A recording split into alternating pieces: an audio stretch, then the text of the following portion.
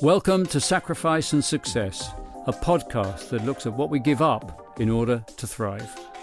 I'm John Hegarty, chairman of Soho-based independent media agency Electric Glue. In this series, I'm talking to people about what they have sacrificed to be where they are today. With me today is Lorenzo Bruno Nero Dallaglio, OBE, better known as Lawrence Dallaglio, a retired rugby union player and former captain of England. Founder of Dallaglio Rugby Works, a charity that uses the values of rugby to help re-engage disadvantaged youth with life.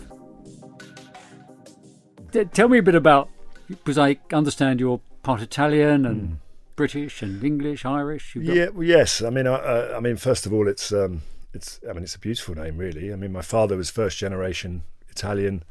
My mother was Irish, so I don't know. I'm never quite sure, really. I'm half Italian, half Irish, which I guess makes me quite a dangerous Englishman, I think, is probably the best way. But no, so I'm interviewing a dangerous Englishman here. And for those who don't know Lawrence Dallaglio, who is about 6'4" and 6'4" wide, I tell you, when he says dangerous, I know what he means. No, I was born on St Lawrence's Day, 10th of August, and I didn't really appreciate them. I was named after St Lawrence until I was, many years later, I was up at Ampleforth College and I was in an interview with my mother and father, which is a wonderful school in Yorkshire, Benedictine Monastery.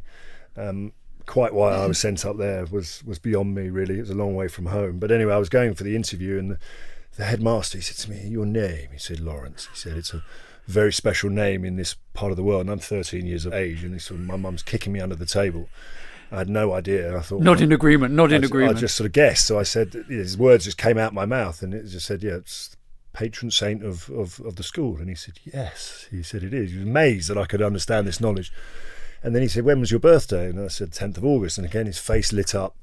And he said, "That's a very special day." And I sort of just put two and two together and said, "St Lawrence's Day." And then the penny dropped that actually my mum had called me Lawrence because I was born on St Lawrence's Day. On St Lawrence's Day. But Bruno, which means brown in English, was my uncle. Nero, of course, was the emperor, but also my grandfather. And Dallaglio, which is literally translated from the Gaelic. But it's. I mean, I look very Anglo-Saxon. I don't think I look Italian. I would agree with that. And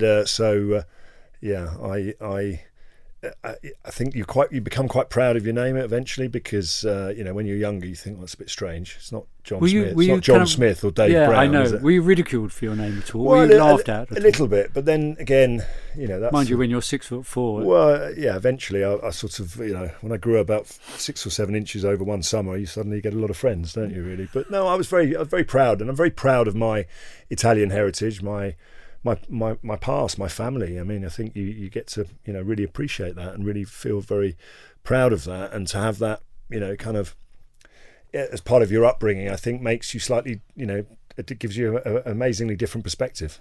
I think that's fantastic. And I there is a dangerous element around today, isn't there, of kind of, nationalism and the way people approach it, and suddenly, waving the cross of St George and all of that, and I'm English, and what does that mean?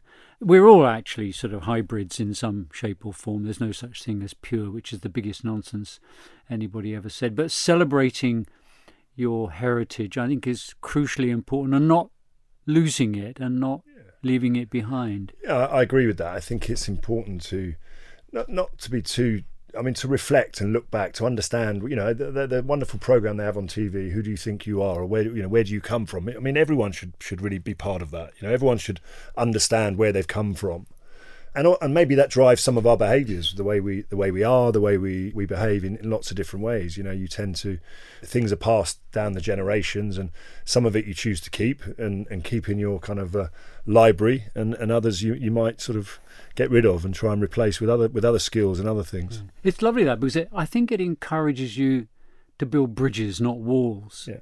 So often you see and meet people who want to build walls as opposed to bridges and reach out, and I think that background really, really helps you understand that it is about bridges. It's about... Absolutely. And I mean, I think I realised very early on that family was a really big part of my life. Having an Italian family and then a sort of English-Irish East End, but Irish origins.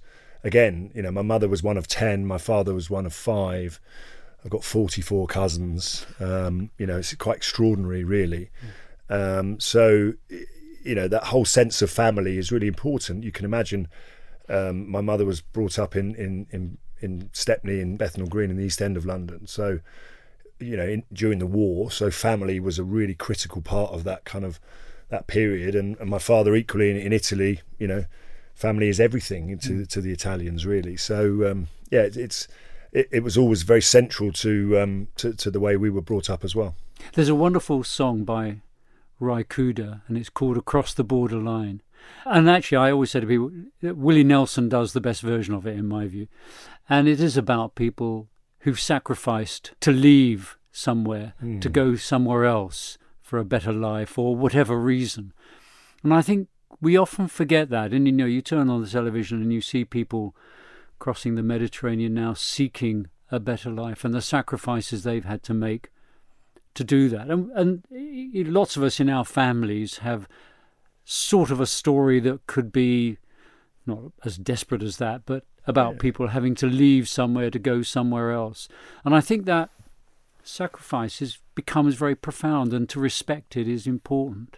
Yeah, I think as we, when we have children and the next generation, we always try and create a better environment. So, to make their lives a bit better than the lives that you experience. And I think I was very, when you talk about sacrifice, my father was born in 1934, came to London in 1955, probably to learn his fourth language at the time. The Europeans were incredible. He already spoke Italian, French, Spanish, and he wanted to come to London to learn English. And he came here at the age of 22. Started as a waiter in the Cumberland Hotel, and then he's still living here now at aged 86. So he left Italy to learn English and and explore, and then never came back. So.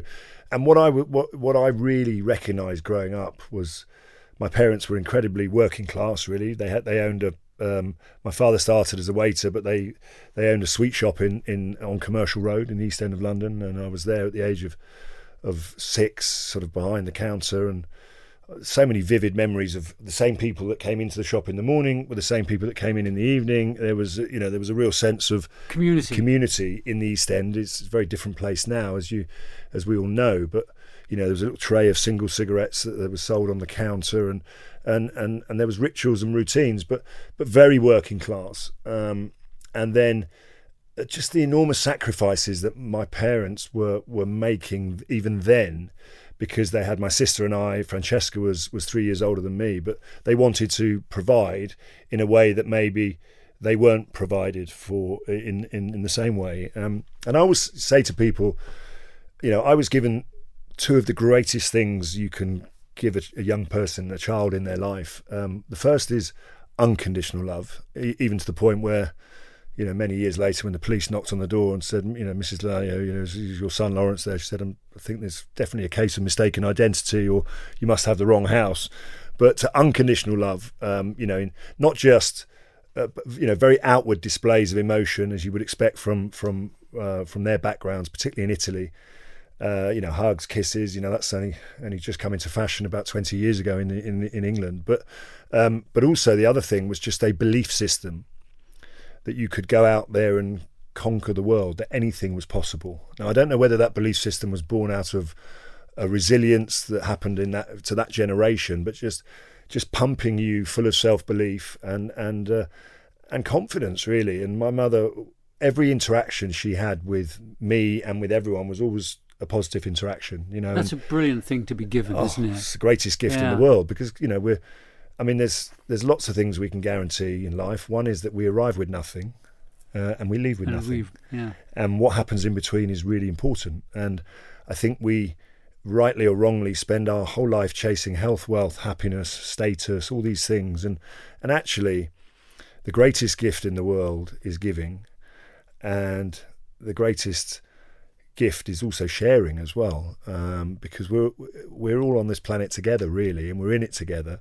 and to give. And when I say give, I don't mean a gift. I mean, give your energy, give your spirit, give your, and my mother from a very early age, not just with me, but with other children, with anyone she came into contact with, would just, there was a pep talk, there was a team talk, there was a pump you full of self-belief. Whatever mood you were in, you'd leave in a better place when you and I think that is a special kind of person that has got that ability to lift your spirits. And it's something that I've tried to keep with me, really, because it doesn't cost anything to be nice and be positive and be kind to people and try and make them feel better. So yes, unconditional love and a belief system that you could conquer the world. Shoot for the moon, and you'll be amongst the stars. Nothing is unattainable. My mother decided to move from Bethnal Green to Barnes in southwest London. I said to her, from a family of 10 in the East End, I said, that must have been an epiphany moment. I said, what were you thinking? I'm very glad you did, by the way. And she just said that I knew I had to get out of the East End of London. We had to make some sacrifices. We had to do some things to try and get us all to to give us a better future and a better place. And that's what she did. I must ask, you must ask your dad, has he read the book The Spaghetti Tree? And it's about Marione Franco's Terrazza restaurant on the corner of Romilly and Dean Street, out of which came all the great Italian restaurants, and Jamie Oliver finally was influenced by it. And it was a place where the Italians really began to show the English how to cook. As you could imagine, my life has been, food has been an enormous part of my life, our lives, forever, really. I mean, we had olive oil and balsamic vinegar sort of 40 years ago in our house, really. And you could only get it from the chemist. Yeah, absolutely. And my father was, he started life as a waiter in the Cumberland Hotel. He ended up managing the London Metropole, the Savoy, worked in restaurants all throughout his career, and then went on to be a lecturer in food and beverage service and management. Piero and Vasco Pavilion Restaurant in Soho here, they were his two great friends. He worked with both of them. He designed the menu for that restaurant years ago. It's a great restaurant, actually. Yeah. I love it. He worked in the first Spanish restaurant called the Martinez in London, and it was owned by an Italian. And he's a Spanish restaurant owned by an Italian. Strange, I love it. That's and he said to my dad, look, you need to go in there and you need to find, keep an eye on the staff and tell me what's going on there, because they were all Spanish, the staff. And my dad said, well, I'm Italian, I don't speak Spanish. He said, well, you'll get to know it quite quickly. And he learned Spanish in about 3 months. Brilliant. There was huge sacrifice, and I think I was very aware of the fact that both of my parents were working their fingers to the bone in all these different professions. My mother had 4 or 5 different jobs. She worked. I mean, that generation worked. She was a chauffeur for Lord Bowater. She was an air stewardess for British Caledonian. She worked all her life, but she would do 3 or 4 jobs at a time to put food on the table, to provide.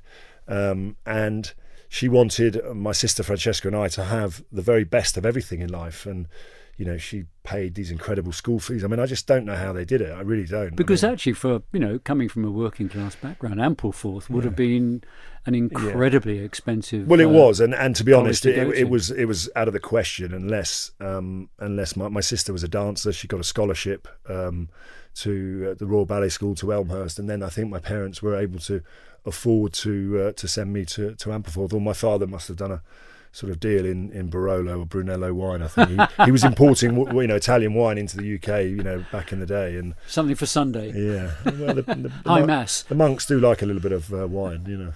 So tell me, so there you are in this very powerful working class background, and then sport comes into your life. So what was the journey into sport? Yeah, well, I mean, I didn't have we didn't have a family of sports people in the family. It wasn't in the history or the heritage. My father's family were violin makers. I mean, that sounds sort of something out the movies, doesn't it? Italian father violin makers, but no, genuinely they made and restored violins in Emilia Romagna, and so. I really liked music when I was younger. I did a lot of singing at school. I was lucky enough to be in the choir. I wasn't a great singer, but I think I was quite a good team player. I was a good person to have in the choir. Probably quite good on the social side and good fun, but I wasn't never going to be given a solo part. But we sang in Evita here in the West End stage. Wow. We in the Prince Edward Theatre with Stephanie Lawrence and Elaine Page, and I sang it, for Andrew Lloyd Webber at various things. We recorded at Abbey Road. We did a number one hit with Tina Turner. So music was a huge part of my life, and music's playing to an audience, right? I mean, it's and then suddenly my music teacher taught me the piano for free, really, because he knew that my parents couldn't afford it. So he came to my house and he'd be happy with the quality of the wine that my dad would give him, and my father would cook him a meal, which was incredible. So he would teach me the piano. And he said to me, he said, I love coming here and I'm very happy to teach your son the piano, but he said there's a crossroads that's going to happen in his life, and between sport and music, and I can see that he's already... A decision has to be made. A decision has to be made, and he's veering towards sport. And I was actually, like a lot of people in this country, fascinated by football for some reason. Everyone wants to be a professional footballer when they grow up.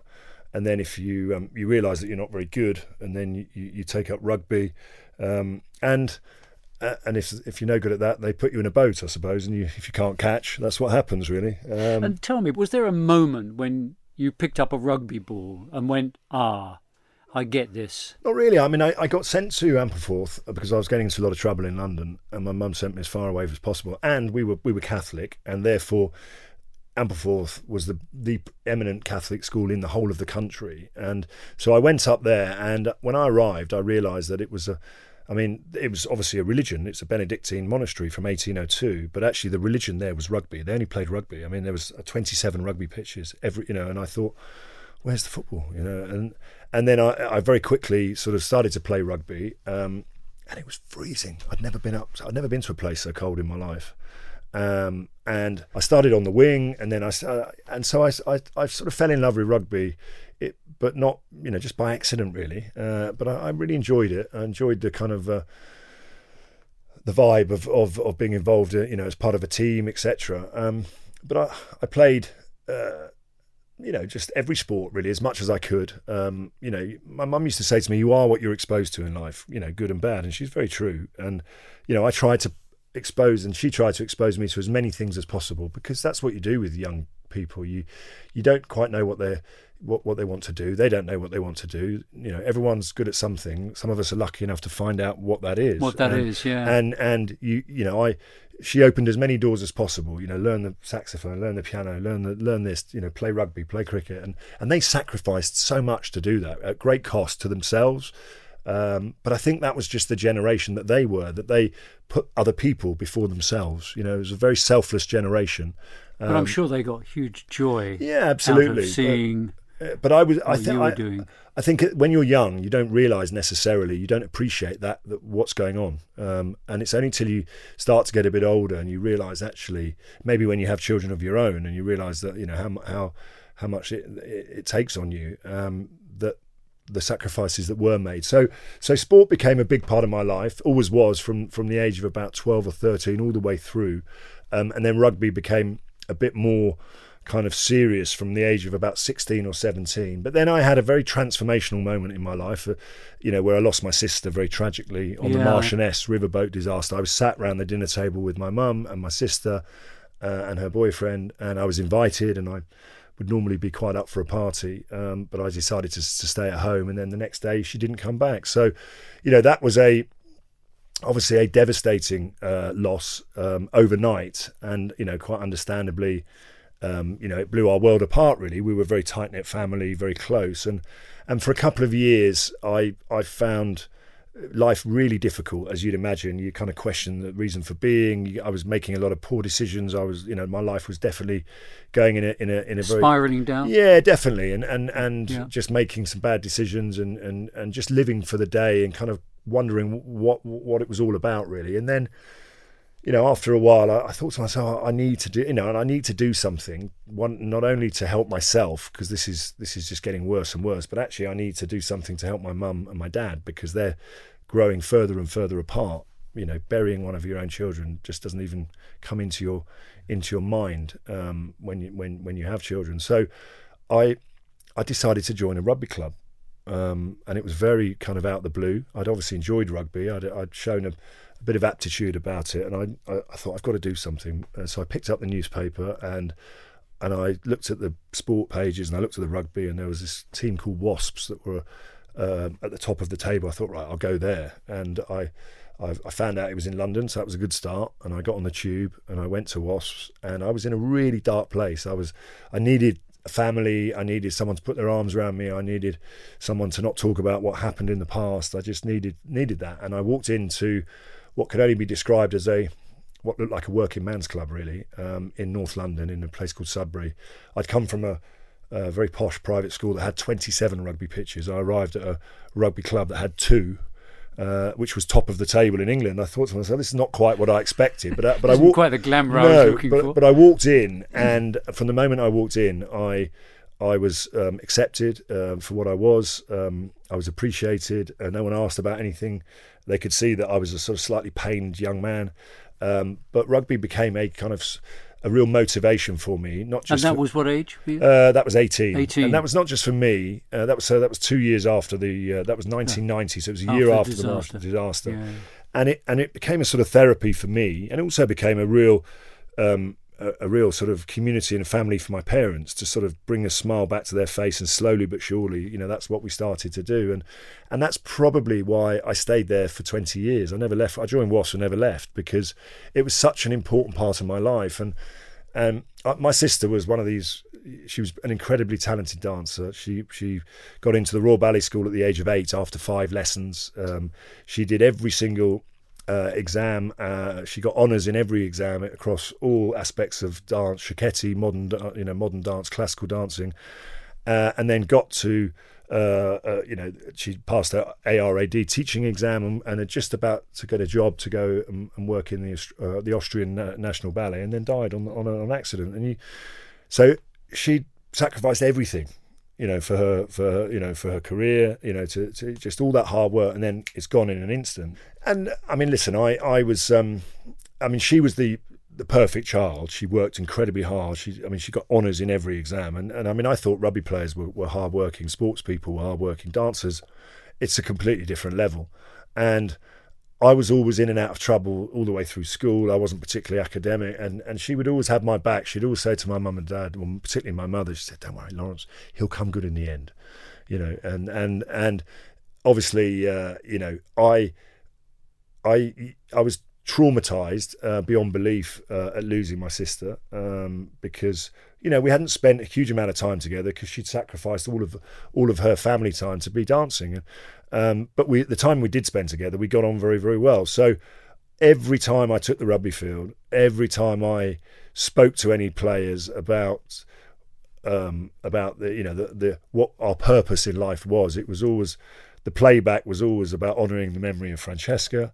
And any problem that I encountered after that, in not just in my professional life but in my private life or anything, was just a minor bump in the road, really, because you realise that life is a real journey, and sometimes there's an upward trajectory, and sometimes there's a few bumps in the road. We all have a cross to bear in life. Mine and my parents came at a very early age, where you have this seismic incident that happens, and so I used it to motivate myself in a way that became very powerful, not just for me but for the people around me, because I was driven to play rugby. And when I started to play, I felt I was driven by a much higher purpose, because technically I was okay, and tactically you learn to get better and become a student of the game, but it's all about emotion, really. It's about finding the right connection between your head and your heart. And when you're with a lot of other people in a changing room, what's going on in their head and their heart is really fundamentally quite important to how they're going to play. So I was always very, very driven by emotion. I was always searching when I played for finding that connecting tissue that links everyone together. And to be honest, when you're in a changing room, I'm not going to start talking about rugby. 10 minutes before the game, I'm not going to tell some of the best players how to go and do their thing. It's about touching their heart and getting inside that and being able to connect it all together. So play it back to something that takes their performance and them to an emotional level that is superior to anything that's going on in the changing room next door. That's a lovely observation, that, because it's like so many things in life. It isn't about the thing, it's about the higher purpose of that thing Does it have a higher purpose? And getting people to connect with that higher purpose really then motivates and becomes profound. Well, I think that's an amazing story. We have Francesca to thank for so much. You're listening to Sacrifice and Success, a podcast brought to you by independent media agency Electric Glue. So there you are. You're progressing. You've stayed at the Wasps, isn't it? The rugby. You didn't join London Irish. No. They really missed out. Well, I thought I'd start at the top and work my way down, really, because that's the way you do things, right? I think there's another observation there. It's about loyalty, isn't it? And there's a lovely because I went to art school, and there's a lovely thing.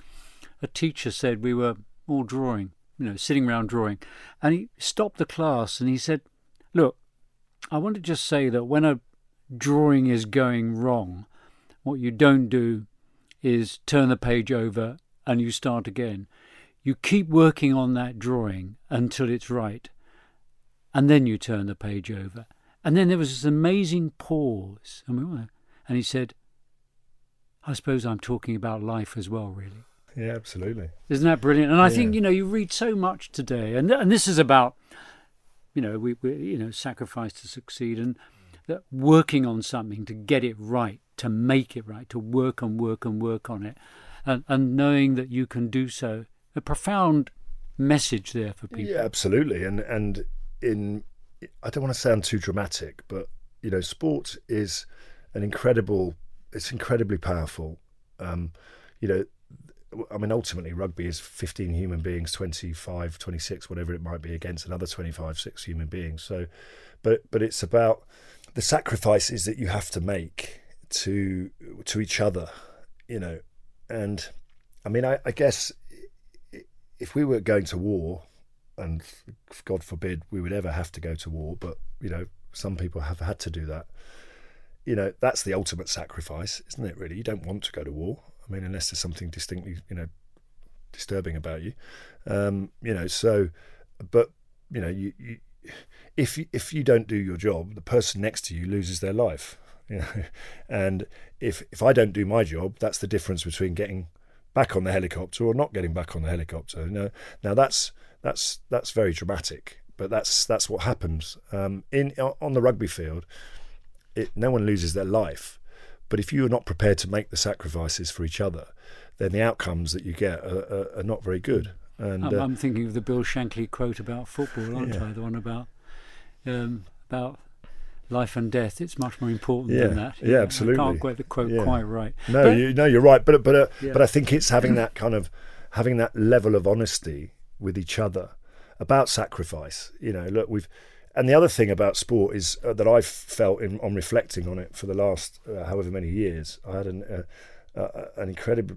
I was lucky enough to have an incredibly successful career where, won lots of trophies for club, for country, in all sorts of different ways.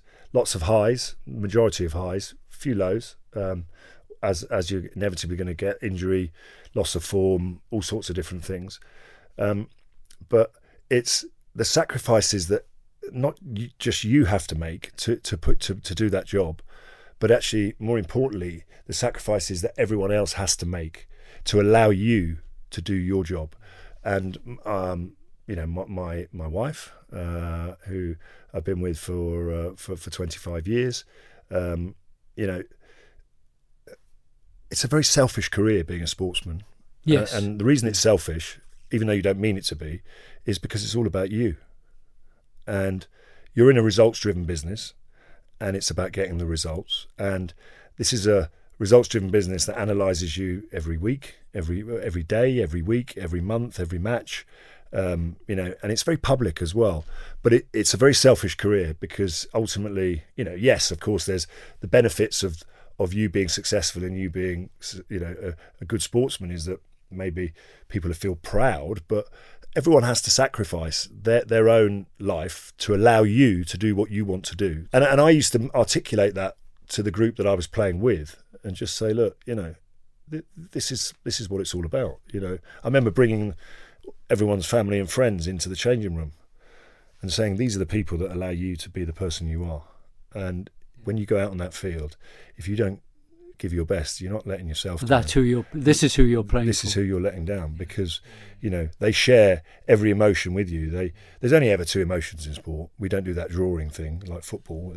There's either agony or ecstasy. You either win or you lose, and I think we all know which emotion we prefer better. And you also sacrifice your life to it, don't you? Well, because, and also it's not a glamorous career. People only see the glamorous side of a particular sport, but getting your face smashed in all over the world is very underrated. I can assure you, it's a really tough career, and they're not rewarded anywhere near to the level that they should be for what they do. But then again, motivation and sacrifice. All those sacrifices that we made, and the generation that I made, was not. I never thought about rugby I never measured it by the financial gain in any way. I mean, if you did, you wouldn't play rugby. You'd go and do something much more creative and much more smart, where you could earn a bit more money. So it was never about the money for me. It was about, as I said, the purpose. And if you can make profit with purpose, then you're a good man. That's a great lesson. Profit with purpose, isn't that? Yeah, I like that. So now, tell me, with your background, you could have played for Ireland, you could have played for Italy, but you played for England. So that there was a choice you had to make. Yeah, there was. I feel very English. I mean, but I'm also, as I said earlier, I'm very proud of my heritage, my history, my Italian, my Irish roots. But I was born in England, and I'm as I said, I'm dangerously English because I'm not conservative. I'm outward displays of emotion are really important to me. I have immense pride in being English, but that doesn't mean I don't respect other countries for their pride in being Scottish or Welsh or Irish. I used to become incensed by the fact that when our Celtic cousins show that their pride, it's patriotism, and when English people show their pride, it's somehow perceived as arrogant and jingoist and something else. It's not that. We are as patriotic as any other country, and I think we somehow have an issue celebrating that. Maybe it's because we've done an awful lot of damage around the world, England, haven't we? Well, really? we are and maybe we're paying for our former sins. We are the dominant nation within the British Isles, so maybe there's an element of that about it. But I was drawn to England. I felt very passionate about it. I was given the opportunity to play for Italy, but I just didn't feel that it was ever that they weren't necessarily a particularly strong rugby nation. Ireland came knocking at the door in a typically Irish way. The chairman of Ireland selected. He said, "Hello, Lawrence." He said, "We've heard you like a few points of the black stuff." He said, "How would you like to wear the green shirt of Ireland?" I mean, you can't knock their charm and he said, "We'd hate to see you wearing the white shirt of England when you could be wearing the green shirt of Ireland." And I love it. And offered you a Guinness. And offered me a Guinness. And 3 years later, I was sat on top table in the Berkeley Court Hotel in Dublin, having just captained England against Ireland, where we thumped them by 40 points. And the chairman, Noel Murphy, said, "Lal," he said, "we nearly had you, boy." He said, "We nearly had you." That positivity, I love that. But I made, in hindsight, I made the right choice because I had a privileged England career. I played for England for 13 years. We had an amazing run with some of the game's greatest players, and it was an incredible journey of discovery. We knew each other inside out, and it obviously culminated in that wonderful night in Sydney where we managed to get over the line against Australia. But a great moment. Great moment. Great moment. There was so many different. There was a lovely symmetry to my rugby career because I made my international debut at Twickenham in 1995. I came off the bench as a replacement against South Africa. We lost. And Francois Pienaar was playing for South Africa. And then 13 years later, so much water under the bridge, we pretty much achieved everything. And then I played my last game against South Africa as a replacement coming off the bench in the World Cup final in 2007, and we lost. So I sort of entered. I exited my career by the same door as I entered it. But you're able to smile about that. Absolutely. Which is absolutely brilliant. Yeah. I want to just go back over something you said, and it's not to do with rugby, it's to do with belonging. Again, that's something that people, get very, that's where nationalism, I think, is a problem. That I always think people who, even though their parents weren't from these isles, but they came here from Africa, from Caribbean, from wherever it is, but they were born here. I think they have every right to be as English as somebody who's been here for generations, because they are English. It's a very important message to send out to people. That's why I think the nationalism. Yeah, I think we get a bit concerned. I agree, and also I think we must reflect for a second on each of our own existence. I mean, no person is born bad. They're just born into any situation, and the situation that you found yourself in growing up is very different to mine, is very different to everyone else, and you can't hurt people or have a go at people for wanting to be better, wanting to to have a better life, and I think it's not until you really meet people who have had real sacrifice in their life that you realise actually that there's so many different layers of what we would deem as sacrifice. We often feel kind of low sometimes in our life for various reasons, and I always say my parents, and I agree. I will say to anyone that there's always someone worse off than you in life. You know what I mean? So you mustn't feel down, too down about it. Just go and reflect on that, and go and see and talk to some of those people, because you recognise actually there's so much more sacrifice that can be made.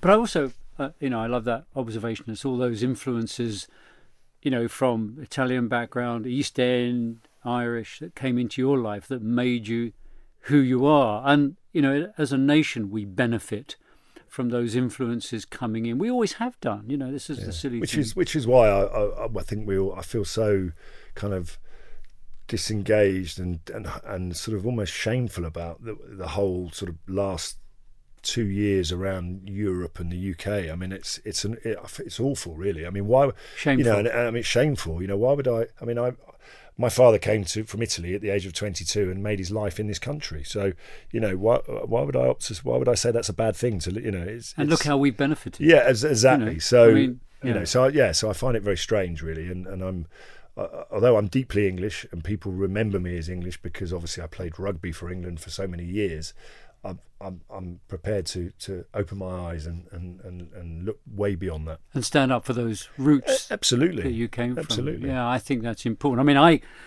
my parents were Irish and they met here in London, and I always think it benefited my creativity, because I had this wonderful life of observing a kind of quite Irish household, and the way everybody talked, and my father used to say everybody's talking and nobody's listening, just like the Irish Parliament, and but it helped me become an observer, because then I'd go out and I'd be with my English friends or whatever, and I'd see how they were, and I think it benefited me hugely having this sort of ability to observe different ways of talking, of humour, both English and Irish. And I don't think I'd be the creative person I am today if I hadn't had that. I think that's absolutely right. And I think when I reflect on my own upbringing, I remember that there was always a lot of activity going on at home, and anyone who came in anywhere near the house you can't just come and go. You have to come and stay, and have something to eat, and talk and speak, and there was just everything going on in because if you come into an Italian sort of household and you don't say yes to something to eat, even if you're not hungry, you've got to eat something. There's food. But also there was this real sense of family where we would sit down, within the constraints of the jobs that my mum and dad were doing. We would always the family time together wouldn't be every day like it isn't in modern life, but there were moments in time which were important and which would be celebrated. Because as we've all found out over the years, that you never know when you might not be together again.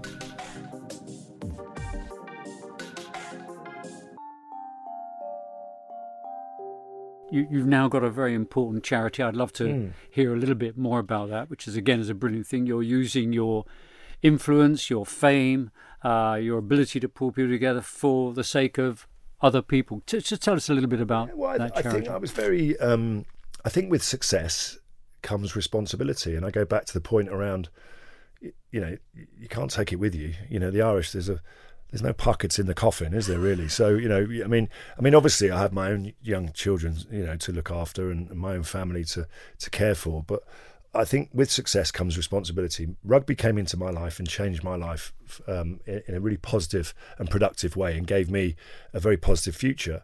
I was born into a situation where it wasn't the worst by any stretch, and it wasn't privileged or the best by any stretch. There was a huge sacrifice, but I just felt a responsibility to give something back, maybe because I was given so much as a young person growing up. So what I did is I became a really good pot filler for other charities, which is no bad thing. I raised, through my endeavours and other people's, persuasion, and I would raise millions of pounds for Help for Heroes, cancer research, etc. And they were all great charities and brilliant. But I sat back after a while and thought, I'd really like to do something that I'm passionate about. So what are the two things that I care about? One is young people, and the other one is rugby, because, that's where I came from. So I set up Rugby Works, and I started to do a lot of research around, like you would do when you set up any business, and you go, right, there's not that many charities working in this space around disadvantaged young people,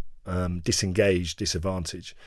And I realised that actually it's not very glamorous, not very sexy, and it's really hard work to get any results out of it. But I realised there was also a part of society that was almost being left behind and forgotten, because they were born into circumstances that people just didn't consider or care about. So through the values of rugby, through the sport itself, we go into work with some of the most disengaged, disadvantaged young kids in areas all around the country. Using rugby initially, we go into the schools, whether they be pupil referral units, they might be alternative provision schools, and we engage them in on the sports field. But then it's about taking them into the classroom and really giving them aspirations, and starting off with confidence, self-esteem, but actually lifting their aspirations up and starting to think about them to start thinking about what a positive, productive future might look like. And I would question if I was 14 again, and I found myself born into quite a chaotic background where there was a history of violent abuse, drug abuse, alcoholism, whatever it might be, crime. Would I want someone to come and help me? And the answer is, yeah, of course I would. Of course. And we are, as I said, no kid is born bad. And I think that what the last 12 months has made me reflect on is that the inequality gap that is, it's always been big in this country. We've always had this class system. But actually there's this invisible class. There's this invisible group of people that are forgotten. And I think the inequality gap has got significantly bigger. Yeah, and over the last 18 months. And I think we all are responsible to do something. We've got to give something back, because you can't take it with you, and what's the point? And so I'm passionate about it. We work, as I said, with about 1,000 young kids around the country, and 65% of young people that are expelled from school end up in prison. That's a terrifying figure. The other thing that's terrifying about that, isn't it, is that all of a sudden education has become a straitjacket. Yeah. Not something where kids can kind of really flourish. And what you're doing with Rugby Works is showing them how they can flourish. Yeah. There is another way. Absolutely. And I think not everyone is designed to go to to go to school and to operate in a traditional way. It's structured way. And I think what COVID has taught us all is that this obsession with academia and this obsession with the metrics around how many A's and B's and C's your children get is crazy. It's madness. And what about measuring mental health? What about measuring physical activity? What about giving young people access to the arts, to music, to sport? And why should you get more access because you go to a school where you pay money to go to it? And you can sit exams and you're good at that, as opposed to having a mind that doesn't respond to that kind of restriction. And so I think we need to change the way that we're thinking, and I think hopefully. The last 18 months has given people the opportunity to reflect on that, and also that we need to do something for the younger generation, because you and I could talk about our childhood with a lot of smiles, hopefully, because it was fun being a kid when you were young. Yes, it was. There were occasions where you had to get your head down and work, but it was a lot of fun. I hope, and I don't necessarily see it, but I think it's a lot harder now to be a young person. You have to grow up and take life very seriously very quickly, whether that's, technology led or whatever it might be. And I think we need to help young people. Yes, they've lost a chance to be innocent. Yeah, haven't they, and with just technology. not make them grow up too quickly. Let them explore, let them be creative, let them have fun. So I'm really passionate about Rugby Works. I'm trying my best to work with the government to do something quite transformational around. I want to try and extend the school day by 2 hours. Not getting existing teachers to do more, because I think they're already stretched to the limit. But I think young people don't get enough opportunity in secondary schools in this country to do enough of the things that they'd like to do, like arts, like sport, like creativity. Everything is about maths and English from the minute you arrive to the minute you leave, unless you happen to have a teacher that's passionate about, art or sport. Yeah. And so I think we need to extend the school day to allow young people to catch up, and I think young people would benefit from that, because when we left school, there was so many other things you could go and do. There was, clubs or youth clubs or creative clubs or sports clubs. Those things don't exist to the same level that they do now. So I think we've got to do something to be transformational, and hopefully, there's a few people that might concur and agree with that. And that's what Rugby Works is really. Yeah, I mean, going beyond just a charity, trying to get the schools to because it is tragic, isn't it, in a way, is that there you have this amazing facility, it's used for 5 days of the week, and then comes the weekend and the kids are all sent home, it just lies idle. Instead of saying, on Saturday, I want everybody to come in and we're going to do sport, we're going to play cricket, we're going to do that, or we're going to do some art, or we're going to do... I mean, 100%, we grew up in what I'd like to call communities where, the sports club, the school, the church, the library, the shops were part of your community, and I think that we are in danger of, well, in many places it just doesn't exist anymore. And so, sports clubs, schools, all sorts of things can become that community. But if it's there, why should it not be shared by everyone? I have this hatred. I mean, I'm just this anger that rages in me that 80%, 90% of the best sports facilities in this country are locked up for 6 months of the year. I mean, it's just absurd. Just madness, isn't it? I mean, if you're a private school, of which I benefited from going to, why should you be given tax and charitable tax status for not open? But I mean, by all means, get charitable tax status, but you've got to share some of the benefits of the benefits and the resources with your local community. I just find it incredible. So I think there is this inequality that we need to readdress, whether it's financial, whether there's so many ways that we can do that, and the charity is about addressing that and shining a light. And I think there's never going to be a greater time than now, post-COVID, about young disadvantaged people who haven't had the opportunities. There's some serious mental health issues that are not just in young people but in all of us that are going to be exposed quite soon, but particularly in young people, because they've had an incredible 18 months that they've had to cope with, and I think we need to do something transformational and game-changing, but you can't do it on your own. A bit like playing rugby, you can't win on your own. But you need to get this. You need to prick people's conscience, and you need to get this momentum that builds and builds and builds, and we'll get there. It is amazing, because the most incredible natural resource we have are people, and it's just creating opportunity for those people to be better and to inspire others around them. And so often you read about people who became famous or who've done something incredible, from music to the arts, and how often it was an incidental meeting with somebody else. Creating the opportunity for that to happen again and again and again is going to benefit us all. How could we get involved with Rugby Works? Is there a message that we can leave people out there? Would go on to a site, I think support you? There are so many young people that need our help and our support. I mean, we are a growing charity. We work with over about 1,000 young people across about 35 different schools in some of the most deprived areas around the country. But I think look, you can get involved either physically through volunteering or actually fundraising. I just think it's important to to get that sense of community back within our schools, within our towns, within our the places that we live. So yeah, look, I'm very driven by it. Maybe it's it's a sort of an extension of my rugby career that finished at 35, and I was determined to make sure that rugby, because rugby, let's be honest, is most of the young people I work with, they're not necessarily going to go on and play rugby for England. But if rugby is the hook, it's just the metaphor really for them thinking about themselves and their life in a very different way. It could be anything, could be art, could be music, but it just happens to be rugby. And therefore, that's certainly what it did to me. It made me think differently about my life. It gave me enjoyment. It made me respect myself and people around me. It gave me discipline, gave me structure, gave me a lot of things, gave me a lot of aches and pains as well.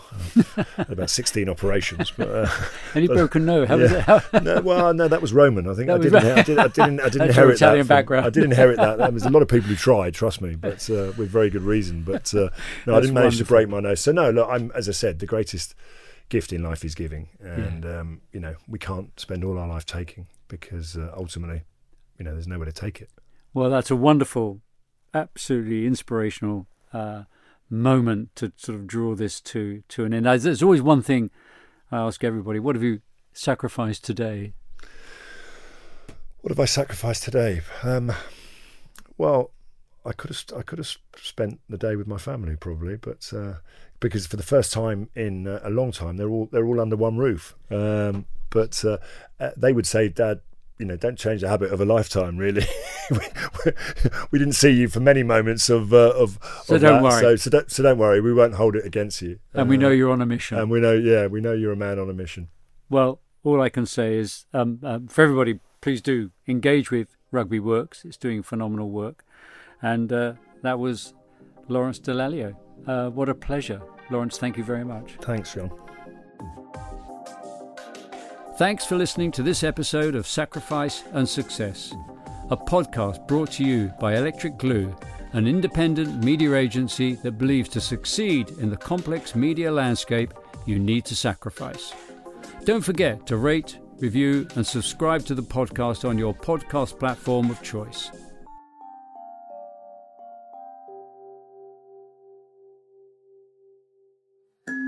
This podcast was created by Soho Radio Studios.